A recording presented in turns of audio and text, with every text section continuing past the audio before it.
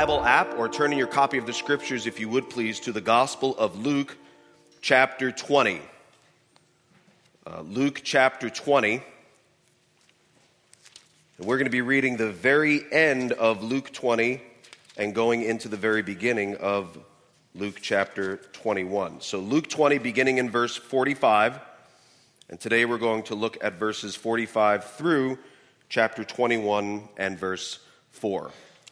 In honor of the reading of God's holy word, if you are physically able, would you please stand and follow along silently as I read aloud Luke chapter 20, beginning in verse 45. This is what the word of God says. And in the hearing of all the people, he said to his disciples, "Beware of the scribes who like to walk around in long robes and love greetings in the marketplaces and the best seats in the synagogues and the places of honor at feasts, who devour widows' houses and for a pretense make long prayers. They will receive the greater condemnation." Jesus looked up and saw the rich putting their gifts into the offering box. And he saw a poor widow put in 2 small copper coins. And he said, "Truly, I tell you, this poor widow has put in more than all of them. For they all contributed out of their abundance, but she, out of her poverty, put in all she had to live on." This is the word of the Lord. You may be seated. So we're continuing in our journey through the Gospel of Luke, and we're still in what we commonly refer to as Holy Week or Passion Week, which began a few weeks ago when we looked at Jesus' seemingly triumphant entry into Jerusalem. Now, our text today takes place on Wednesday of that same week. A series of conversations have taken place between Jesus and the scribes and Pharisees throughout chapter 20, all of which were attempts to trap Jesus in his words, none of which actually worked. And now, Jesus, quite frankly, is done. He's done talking to them. And he pivots in verse 45. And you see, in verse 45 it says, "And in the hearing of all the people, he said to his disciples." So he pivots from talking to the scribes to talking to his disciples about the scribes. And so this is the last time he has already finished talking to the scribes. The next time he speaks to them, quite frankly, will be when he stands before them for a sham trial at the Sanhedrin.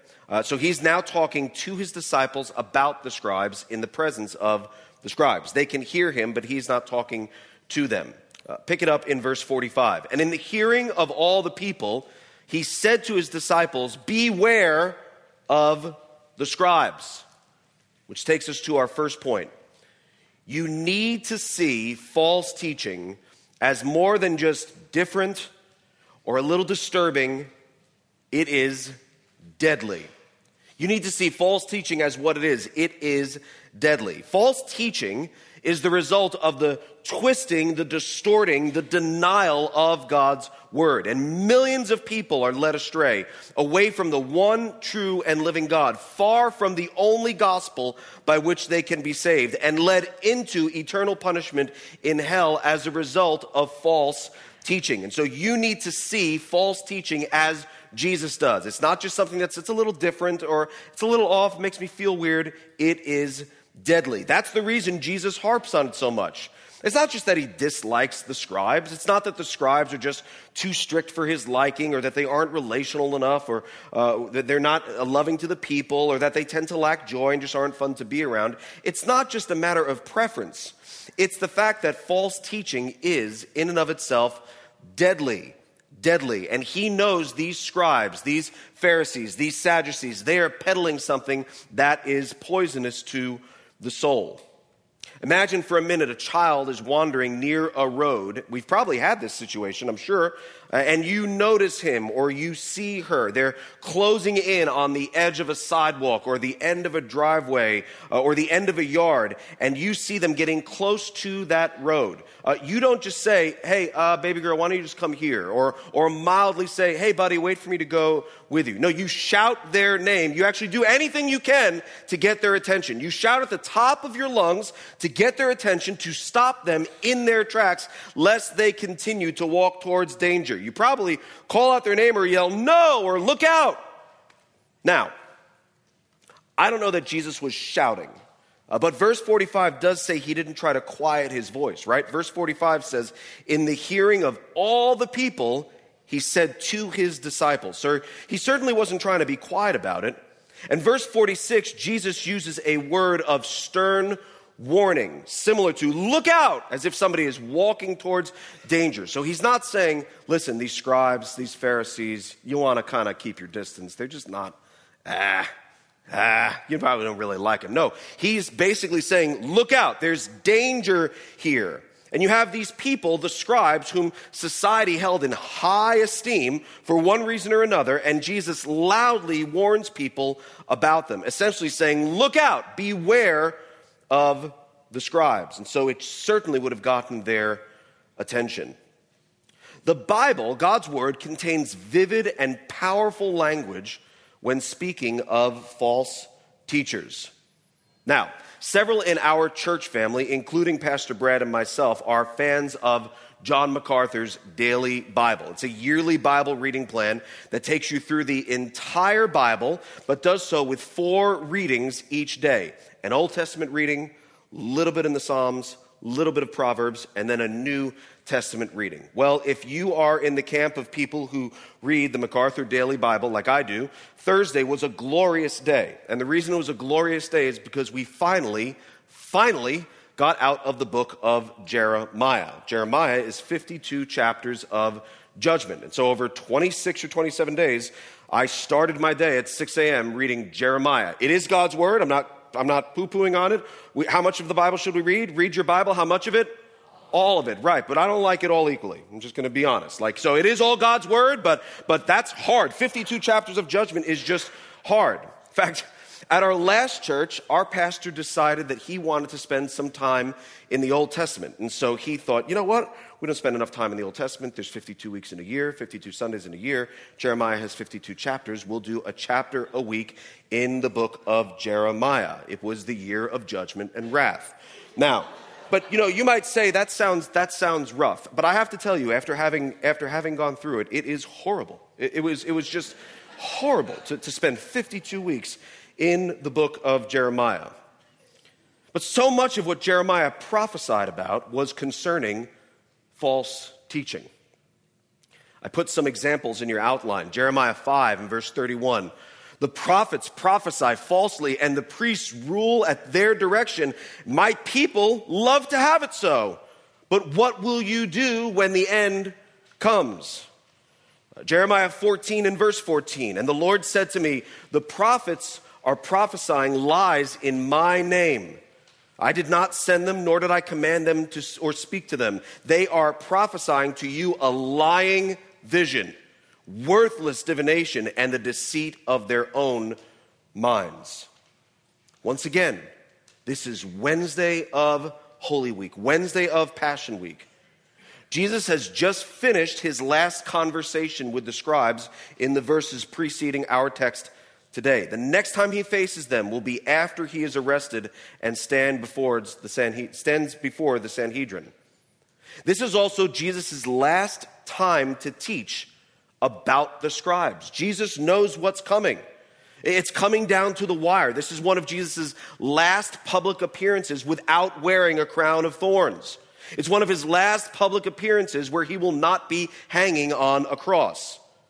And so knowing this, Jesus goes into specifics about the scribes. He wants to paint a picture in the minds of the disciples so long after he is gone, they would know what they're really looking at when they see the scribes. And he outlines 5 characteristics of the scribes that I've put in your outline as 5 characteristics of false teachers. He is speaking of the scribes, no question. But so many of these characteristics we can see in any false teacher that's ever come down the pike. So let's take a look at 5 characteristics of false teachers. Number 1, false teachers go the extra mile in order to appear pious. They go the extra mile in order to appear pious. Take a look at verse 46. Beware of the scribes who like to walk around in long robes. And you might say, well, what's the problem with walking around in long robes? There's no problem with walking around in a robe. In fact, in Numbers 15, God instructed the Israelites to add tassels to their robes, thus lengthening them, add tassels to their robes as reminders of his commandments. In fact, you might remember way back when we were in Luke chapter 8 and Jesus healed the woman who was bleeding, the woman with the discharge of blood. Jesus had tassels on his robe. That's what she grabbed when she grabbed his robe. The scribes would wear robes, but the scribes would wear robes that were way fancier, way more expensive than typical robes. And they also had tassels on their robes, but they would lengthen the tassels on their robes in an effort to appear all the more pious. I really take this seriously because I don't want to just be reminded just by some little tassel. I have this long tassel. I want the commandments to be on my mind all day and all night whenever possible. I want people to trip over my tassels because I'm so pious. And so that's how they rolled. They wore their robes, but the robes were way more expensive. They had tassels like the ordinary Israelite, but it was really, really long. And Jesus tells people not to admire them, not to imitate them, but to beware of them. Look out, because he sees through the outward false display of piety and sees their darkened hearts. It's one of the characteristics of the scribe. It's one of the characteristics of false teachers is that they will go the extra mile in order to make sure that they appear pious. The second characteristic, false teachers love to be recognized and greeted with formality. Again, in verse 46, beware of the scribes who, what? Also love greetings in the marketplaces. They love to be recognized in public. They love when people say, hey, you're a scribe, or they love when people call them rabbi. Neglecting to call a scribe rabbi was actually a very big deal and could bring about a heavy punishment. As they went about in public, they expected to be noticed. They expected to be recognized. They expected to be addressed in formalities. Not long ago, I mentioned the Mishnah, which was a written record of oral traditions that was passed down by the Jews. It was just an explanation of how they rolled, of what they did. And so all the oral traditions, all of which was practiced, basically the unwritten rules, they finally made written and put them in something called the Mishnah. In it, it says this: it is more culpable to transgress the words of the scribes than those of the Torah. It is more culpable, it's more blameworthy. You are more guilty if you transgress the words of a scribe than the words of the Torah, which is the very word of God. The scribes also wanted to be called father because they saw themselves as the source of spiritual life, as the source of spiritual truth. They wanted to be called leader because they saw themselves as the ones who determine direction and who determined destiny for the people. They were never humble. False teachers love to be recognized, to be greeted with formality. They love being seen in public and recognized in public. Characteristic number 3, false teachers love to be seen among people of status. False teachers love to be seen among people of status. Look again at verse 46. Beware of the scribes who love what? The best seats in the synagogues and the places of honor at feasts. The Mishnah lays out elaborate directions as to where scribes were to be seated according to their rank and to the number of disciples that they had, or who was following them. Sometimes it's based on which one was the most learned. Sometimes it's based on which one was the oldest. The Mishnah says they would always sit in the upper seats in the synagogues. They sat on a platform in the front. At feasts, they were seated closest to the hosts. False teachers, these scribes in particular, love to be seen among people of status. So we're working through these 5 characteristics that Jesus lists specifically about the scribes. The first 3 that we have focused on focuses on their pride, right? False teachers go the extra mile to appear pious. They love to be recognized and greeted with formality. They want to be seen among people of status. It all really highlights their pride. But now Jesus moves a little out of pride and more into their hypocrisy and focuses more on their greed. The fourth characteristic, false teachers tend to prey on the most vulnerable members of society. They tend to prey on the most vulnerable members of society. Look at verses 46 and 47. 46 says, beware of the scribes. Verse 47 says, who devour widows' houses.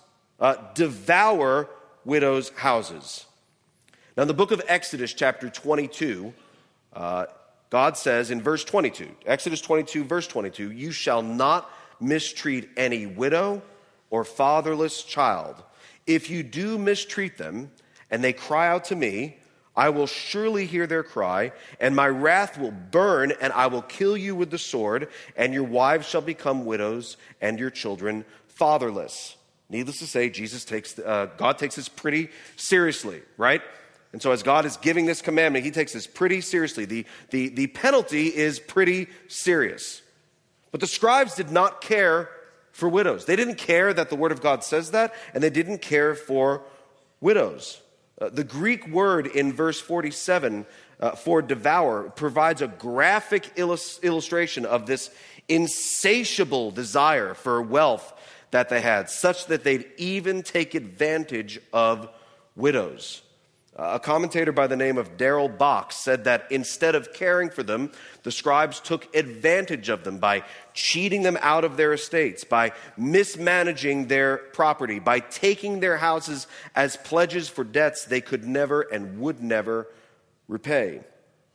It's not uncommon for when somebody loses a spouse for the remaining spouse, the surviving spouse, to come to a person who's a leader of their congregation, a pastor, and say, help me figure out what I should do. There's lots of things that I just don't know what to do. I remember one such time where an older lady said, I don't mean to sound dumb, but I'm a little embarrassed to say it, but my husband took phenomenal care of me and my household, which was wonderful, but I don't know how to write a check.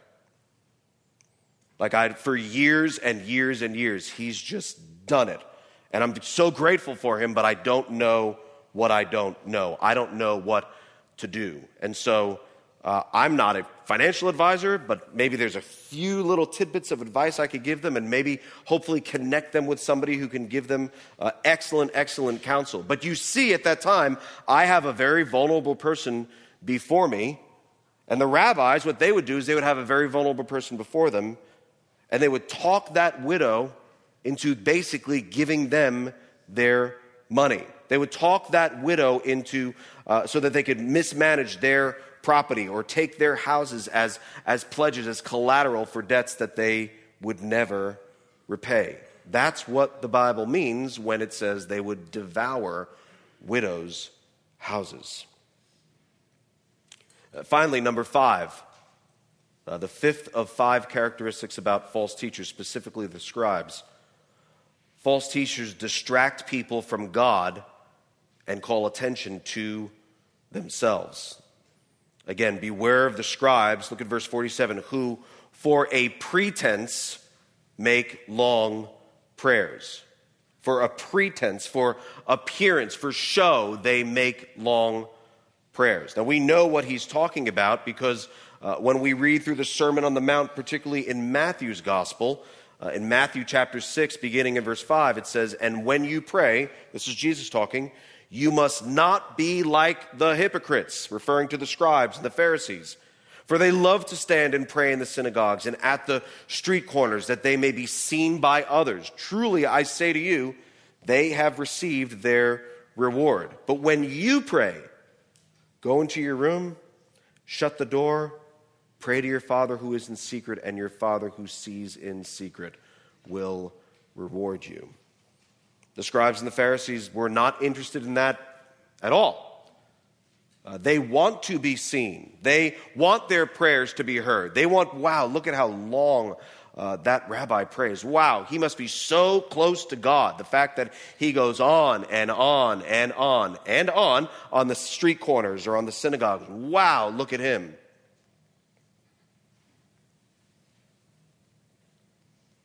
So much of what Jesus spoke of we see in modern day false teachers.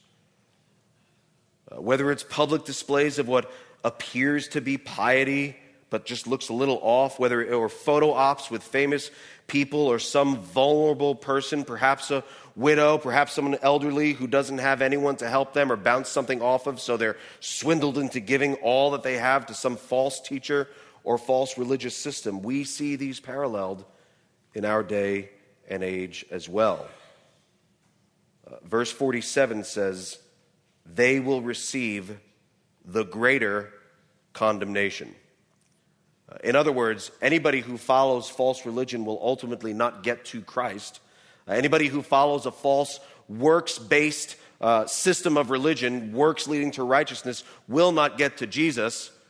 But then there's those who peddle this religion. Then there's those who promote this religion. Those who are entrapping people into this religion. They will receive the greater condemnation. So everybody who does not embrace Jesus Christ as Lord, everybody who does not love Jesus Christ will ultimately face condemnation. The final verses of Paul's letter to 1 Corinthians says, if you do not love the Lord Jesus Christ, you will be accursed. You will be anathema.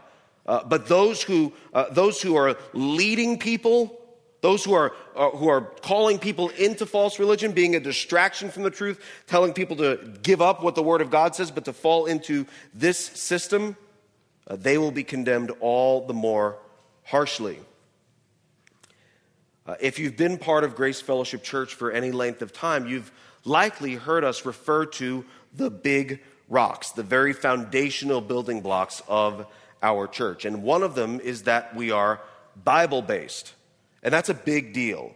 I think some people hear that and they're like, you're Bible-based. Okay, that's like saying like a local gas station is fuel-based. Like that doesn't really, you're a church, right? Like of course you're Bible-based. It's a big deal. Not every church rolls that way.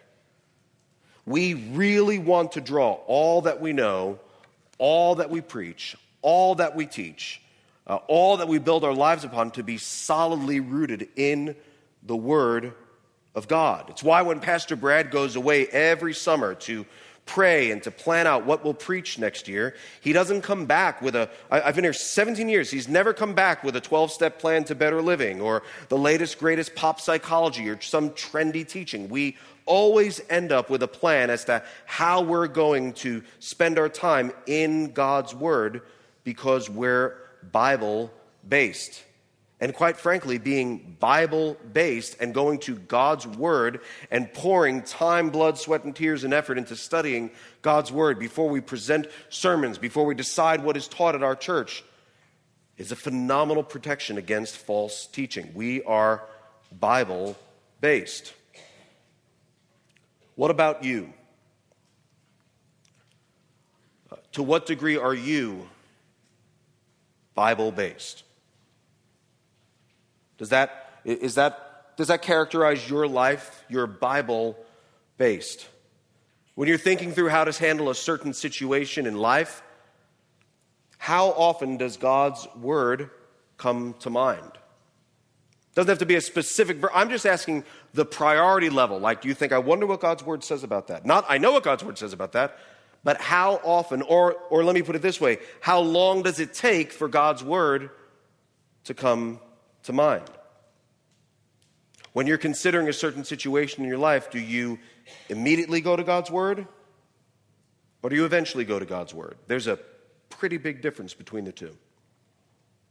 Eventually coming to God's Word allows time and space, your own experiences, your own feelings to shape your next step. And it may or may not line up with God's Word. But if you start with God's Word, if you immediately think, I really believe that the Bible is sufficient, that gives me all I need for life and godliness, that enables me and equips me to be thoroughly equipped for every good work. So I'm going to start there. If you start with God's word, if you immediately go to your Bible, or you immediately talk to somebody and say, help me understand what God's word says about this situation because I want to honor God in this situation,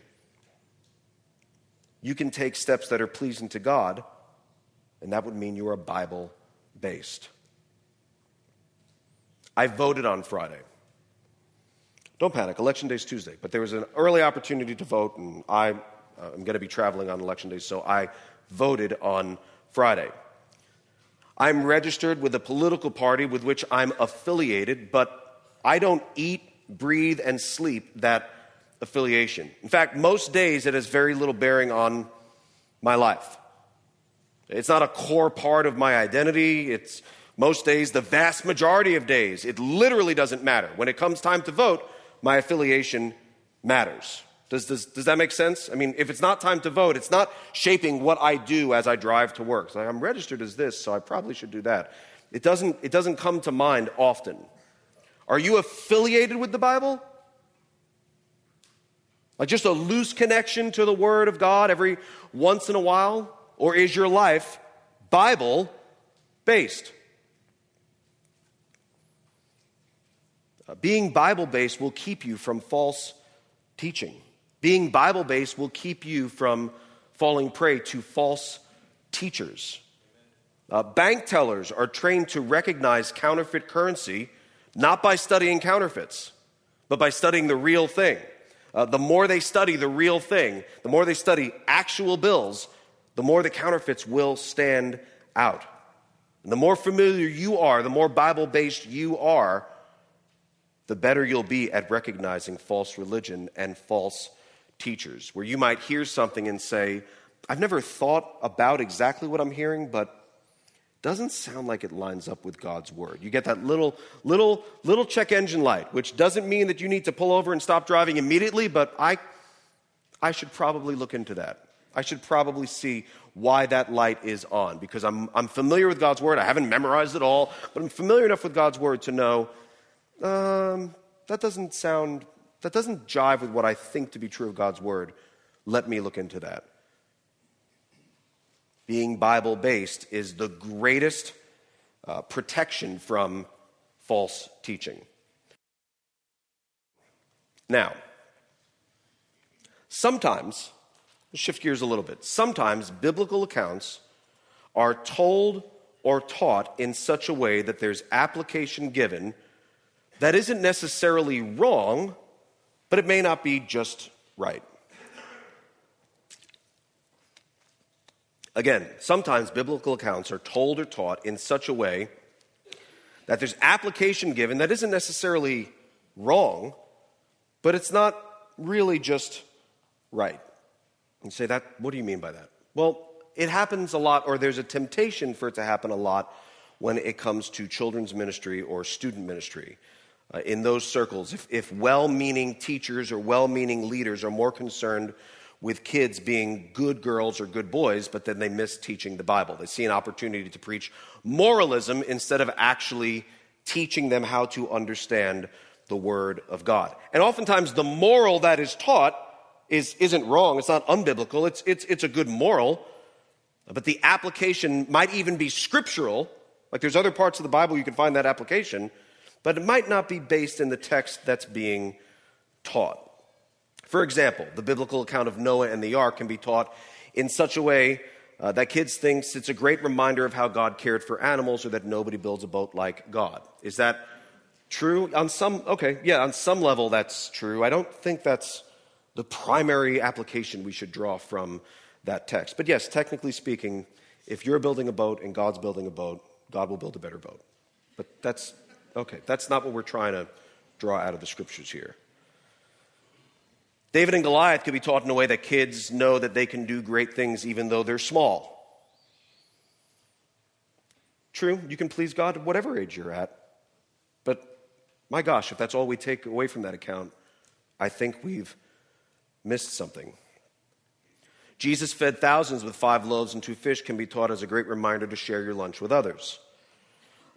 Jesus is walking on water and calls Peter to him. Peter walks on the water towards Jesus, but sees the waves. He becomes afraid. He starts to sink, and Jesus pulls him up to safety. The moral of the story is never swim alone. I made that one up. I've never heard that taught ever. But it was just, as I was thinking of it, I thought, that's true, but that's probably not the best application of that passage. Thus far, we've been talking about false teachers and false teaching. Jesus is pronouncing warning and judgment. No question. That's obvious. That's where we ended as we close Luke 20. If you look at Luke 21 and verse 5, Luke 21 verse 5, Jesus is clearly pronouncing warning and judgment all the way through the end of the chapter. In fact, there's no change in place or day or time in the text. It seems to be one scene. It's all the same scene. And then in our text today, we have this seemingly random commercial break of sorts where Jesus teaches on giving for 4 verses. Look at verse 1, Luke 21, beginning in verse 1. Jesus looked up and saw the rich putting their gifts into the offering box, and he saw a poor widow put in 2 small copper coins, and he said, "Truly I tell you, this poor widow has put in more than all of them, for they all contributed out of their abundance, but she, out of her poverty, put in all she had to live on." And so the question is, what application do we draw from that particular text? Some focus on the fact that Jesus says the widow gave, quote, all she had to live on. In fact, most times when this text is taught, that's the part of that text that's really focused on. She gave all she had to live on. And so the purpose of this account is to illustrate that God measures our gifts not based on what we gave, but what we held back. God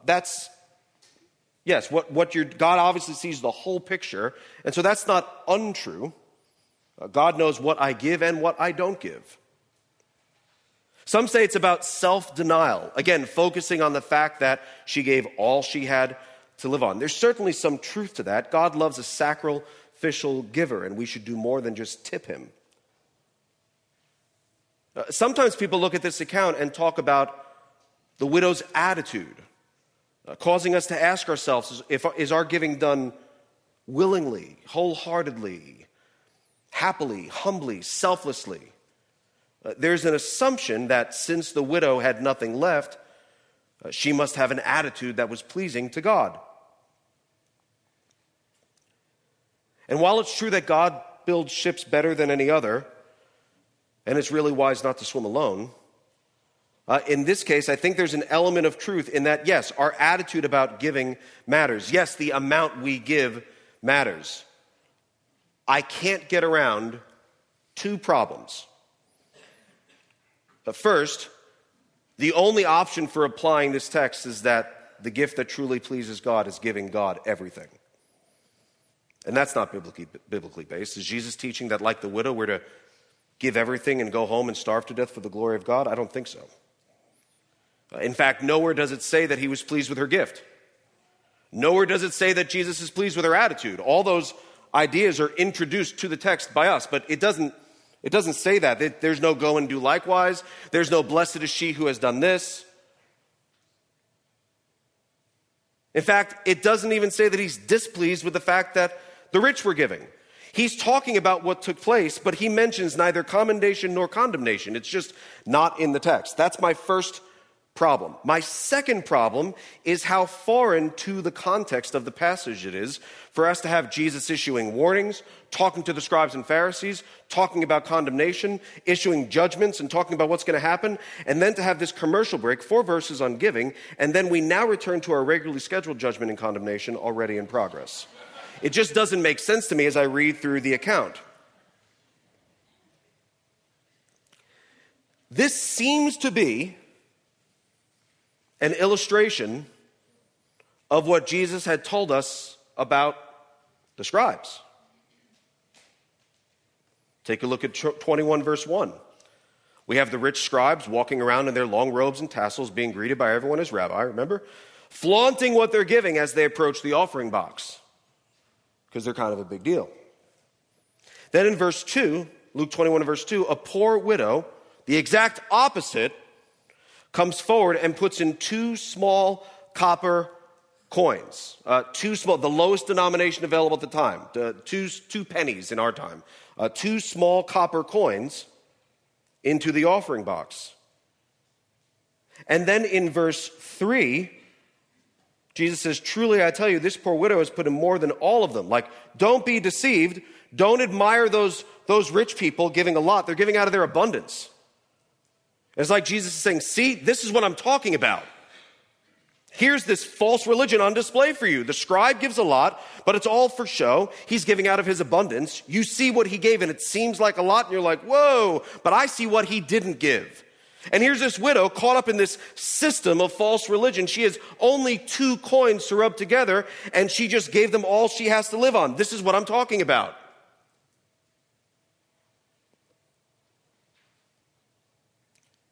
And so in your outline, to hopefully better illustrate the flow that I see, I have typed up our entire passage without paragraph break or chapter break for us to read through together. I put the verses in there just so you can know a little bit about where we're at. But if you look in your outline, this is what we see. This is how it would have read as Luke penned this, because there were no chapter breaks and no subject titles. There were no little italicized words that said the widow's gift or anything like that. It was just the text. This is what we would have heard, or this is what we would have read. And in the hearing of all the people, he said to his disciples, beware of the scribes, who like to walk around in long robes and love greetings in the marketplaces and the best seats in the synagogues and the places of honor at feasts, who devour widows' houses and for a pretense make long prayers. They will receive the greater condemnation. And Jesus looked up and saw the rich putting their gifts into the offering box, and he saw a poor widow put in 2 small copper coins. And he said, truly, I tell you, this poor widow has put in more of all of them, for they all contributed out of their abundance, but she out of her poverty put in all she had to live on. And so it's not that, I don't think it was that Jesus was like fighting mad at the scribes through the end of chapter 20, then like smiles at what the widow does for 4 verses. And then goes back to being fighting mad about the scribes. Rather, he remains fighting mad, consistently angry throughout the whole thing, and was upset that this false religion is fixed. It's corrupt. It makes much of the scribes and takes the very last cent from the 4. And then in verse 5, Jesus goes on to continue to pronounce judgment for literally the rest of the chapter. And that checks out, right? Money is at the heart of false religion. I'm a former Roman Catholic. So was Martin Luther. He was outraged at the selling of indulgences when people were told that for the right price, they could reduce the suffering of their family members in purgatory, when in reality, Roman Catholics were just raising money to build the Sistine Chapel, which still stands today, as does the selling of indulgences through the selling of mass cards and other things. Martin Luther couldn't stand what it was doing to his flock that he cared for so much, and so he nailed the now famous 95 Theses to the door of a chapel in Wittenberg, Germany, which started the Reformation. He did this in protest, and that protest against the selling of indulgences is why, to this day, we are called Protestants or Protestants, because our heritage is such that we protested the idea that one could buy favor with God on behalf of another. We protested the deadly idea of false religion. The title of the sermon is Lies Can Cost You Everything. So often an issue with money is at the heart of false religion, a system that will lead you not to God, but to condemnation. So often, those who are impacted by false religion, the most, are the ones that are most vulnerable and most in need. And so you need to know that false religion isn't just something that's different. It's not just something that's disturbing. It is, in every way, shape, and form, deadly.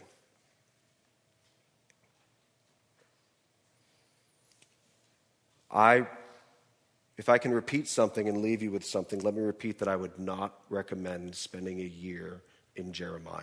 Did we all get that? I was clear on that? It's a pretty rough go at it. But you know what? God's word never returns void.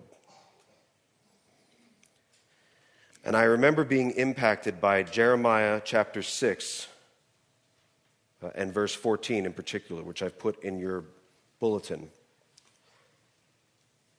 It says, "They have healed the wound of my people lightly, saying, 'Peace, peace,' when there is no peace." Which brings us to our final point. You need to know that refusing Christ's compassion and rejecting Christ's invitation brings Christ's condemnation. Refusing Christ's compassion, rejecting Christ's invitation brings Christ's condemnation. The greatest weapon Satan has at his disposal isn't witchcraft, it isn't spells, it's not all the seemingly dark and scary things. The greatest weapon Satan has at his disposal is very simple. It's a lie. That's it. It's a lie. If he can get you to believe a lie, he's got you. The greatest weapon at Satan's disposal for him to use, it's not all the catastrophes, it's not all the calamities, it is a lie. And the most powerful lie he wants you to believe, he wants everybody to believe, is simple. It's a very simple lie. It's not something big that would stand out. Come drink blood. It's like, that's weird. I'm not even a Christian and that's weird. Like let's say someone who's like, I'm not even a Bible believer, but that's bizarre. It's not the big stuff.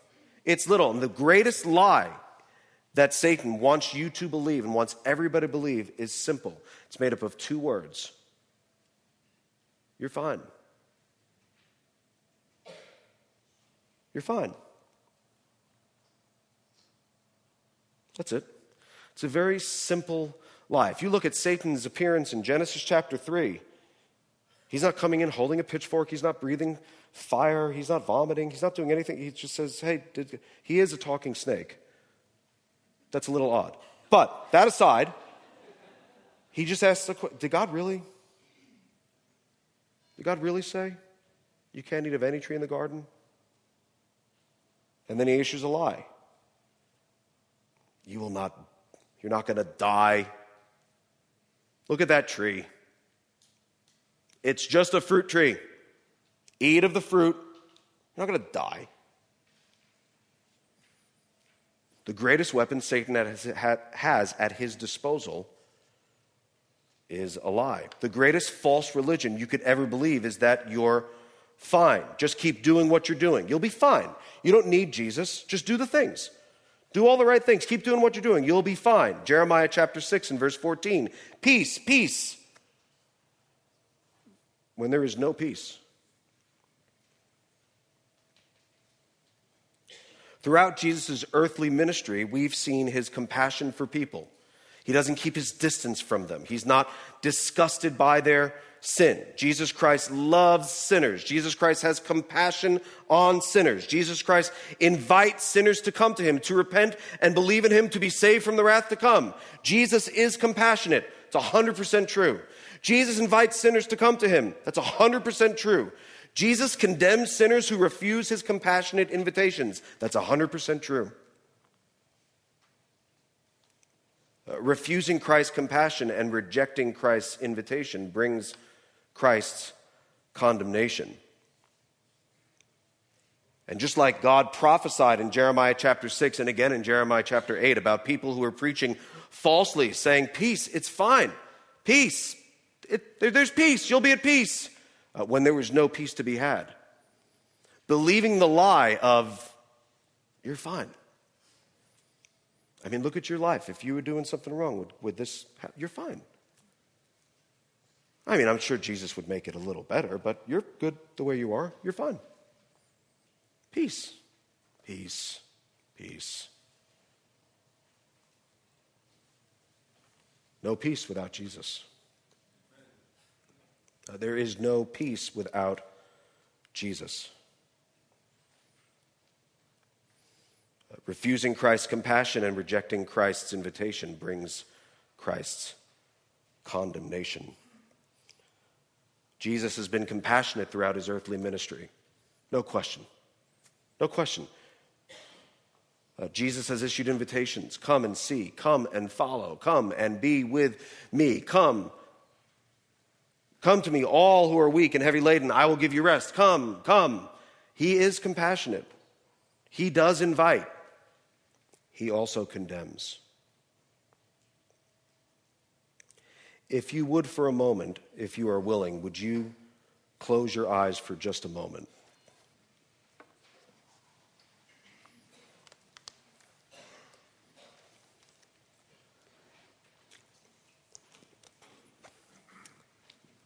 Someone you know and care for is believing a lie.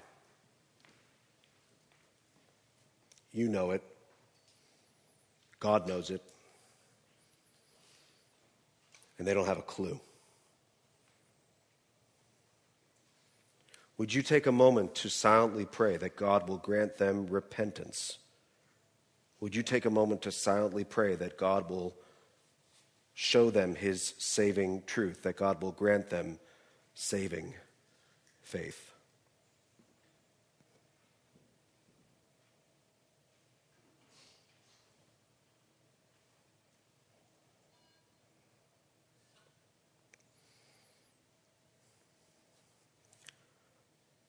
Maybe God is showing you today that that person is you.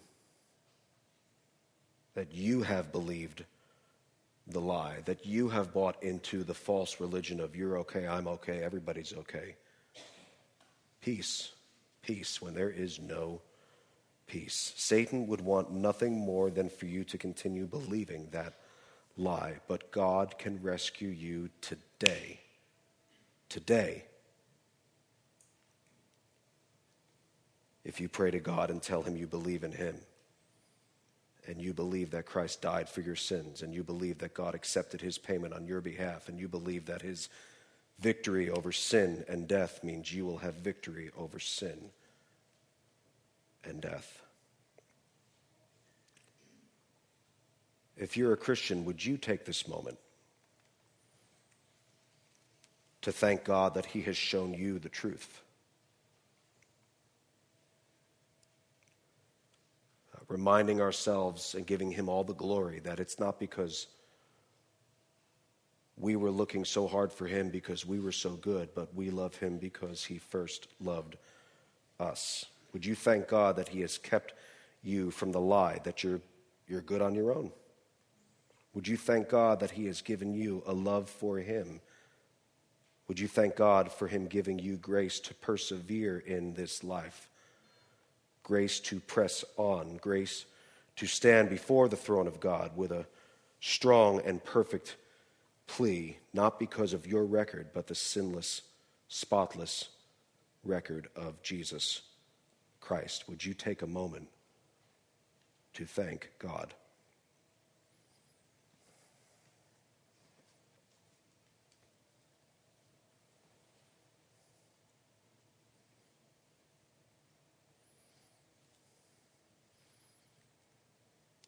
Lord, all these things we pray for your glory. Lord, all these things we pray because we can boldly approach your throne of grace in this hour of need. We can say thank you, and we can say please give more. We can say thank you for what you've done, and we could say we need more, we need help. We can say thank you for showing us your love. Please show him or her your love. Please save them from the lie that Satan would have them believe. Lord, would you hear our prayers? Would you answer our prayers for your glory? We pray in Jesus' name. Amen.